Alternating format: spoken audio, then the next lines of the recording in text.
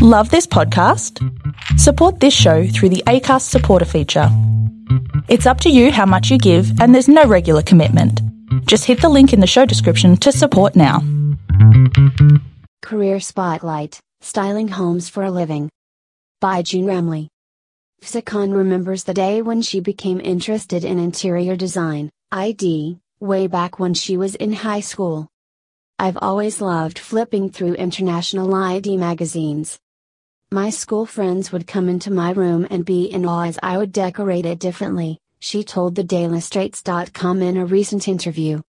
But when it was time for her to apply for university, she went with mass communication instead, as there wasn't a related course in her chosen field. There was no ID or an architectural course at UPM, and so I improvised and chose this course instead, she added.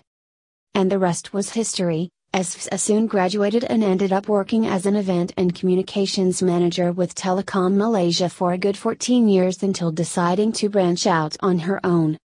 Although she had no plans to leave her full-time role, fate had intervened and put her in the trajectory of running her own ID business. I used to share my home decoration on Facebook. An old university mate had spotted it, and she informed her friend, who happened to be the editor of a local renowned ID magazine, and the next thing I knew I had been featured on the cover of that magazine. That was the turning point for Fsa. Telecom, was a great job with all the perks, but I made the very difficult decision to leave it in order to pursue my styling business full-time, she said. As soon as she left her role, Fsa remembers being inundated with calls from strangers and friends who had wanted her to work on their home from time to time. I was moonlighting a bit in the business while I was working in telecom, meeting clients on the weekends, but I decided to quit because my side hustle was pulling in serious numbers and was replacing my salaried income.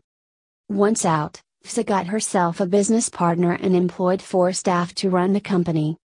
I was getting customers from word of mouth, as we specialized in swimming pool installation and also living and master bedrooms. It was doing well until the news came that her husband was going to be transferred to Egypt in 2018 for work. It was a long-term assignment, and so I had no choice but to follow him there, she said. This had caused Fsa's business some grief, and she discontinued it temporarily due to the distance. While in Egypt, Fsa became a dutiful wife, and although she managed to clinch a styling project, she was unable to complete it as her husband was transferred back to Kuala Lumpur by then. Once word got out that Fsa was back, the unexpected had happened. Calls were beginning to trickle in from people wanting her to complete their home ID projects. I was thinking of taking a break first, but when the calls began coming in, I decided not to refuse these offers and accept the work. Fsa said her clients were all referred to her through word of mouth and from her Instagram and Facebook page. I've had clients trickling in since. At the moment, Fsa employs contractors to work with her on an ad hoc basis. She said there was money to be made in the business these days, as more people tend to spend time at home due to lockdowns, work from home policies, and the inability to travel abroad. Fsa said after the cost is determined for each project, the client would have to dish out 40% of the total amount to her company, in which the money would go to buy items such as furniture and carpentry.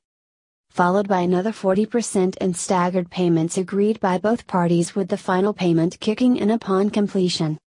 She said many furniture companies in Malaysia provided stylists such as herself with additional discounts for their projects. We will have to register with them and provide them with our company details, only then we can get these discounts, she said, without revealing the amount. I started my business from zero and have grown it from strength to strength on my own accord. I have many ID friends, but I never ask them to reveal their contacts to me because I respect them enough to know that such an ask is unprofessional. I feel that to be a good ID, one should be more proactive in finding their own contacts and not expect to be spoon-fed all the time. She said all her jobs start with a contract between her and her client, which includes a defamation clause and the inability to terminate her services at any time. Among the services that Fsa provides her clients are choosing curtains, furniture, deciding on the carpentry, and providing technical drawing on how the house would look once done. She said once a client had expressed an interest to engage with her services, she would pay them a visit with her contractors. We will discuss what needs to be done, and I will provide them with a mood board. There will be no technical drawings provided during the first meeting because some people are known to steal your ideas. Only when things are confirmed, then I will provide them with an AutoCAD drawing. She also said that these drawings can be changed a maximum of 3 times, anything above that would incur a fee. FSA, who is known for her contemporary designs, currently trades under the banner FK Innovations SDNBHD. In my designs, I usually like to go for something different and not the usual ones that you see out there. I like to innovate and come up with posh-looking layouts, but it has to be practical at the same time. To contact this reporter, email editor@dailystraits.com.